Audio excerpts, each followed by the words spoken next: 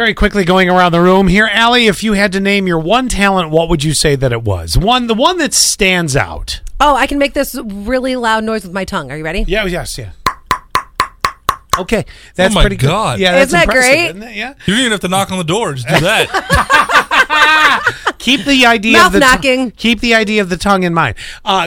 No, there's a reason for that statement. I'll come back to okay. that. Quinn, over to you. If you had to say what is the one talent that stands out for you, just one. Well, because you did that, it made me think of my water drop sound. Oh yes, go ahead. Yeah. Well, I love that. you And guys, I'm so jealous you can do that too. some mouth. Really? No.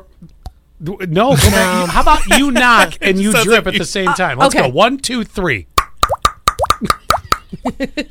That sounds like a house with problems. Me? What's yours? It would be the impressions that I can whip out from time to time. All right, you on the know. count of 3. 1, 2, 3. Hello, Kermit the Frog here with a drip of the water coming now. It's not easy being in a waterfall. Okay, so we all have these. All of them dealing with the mouth. What does that mouth do? Wow.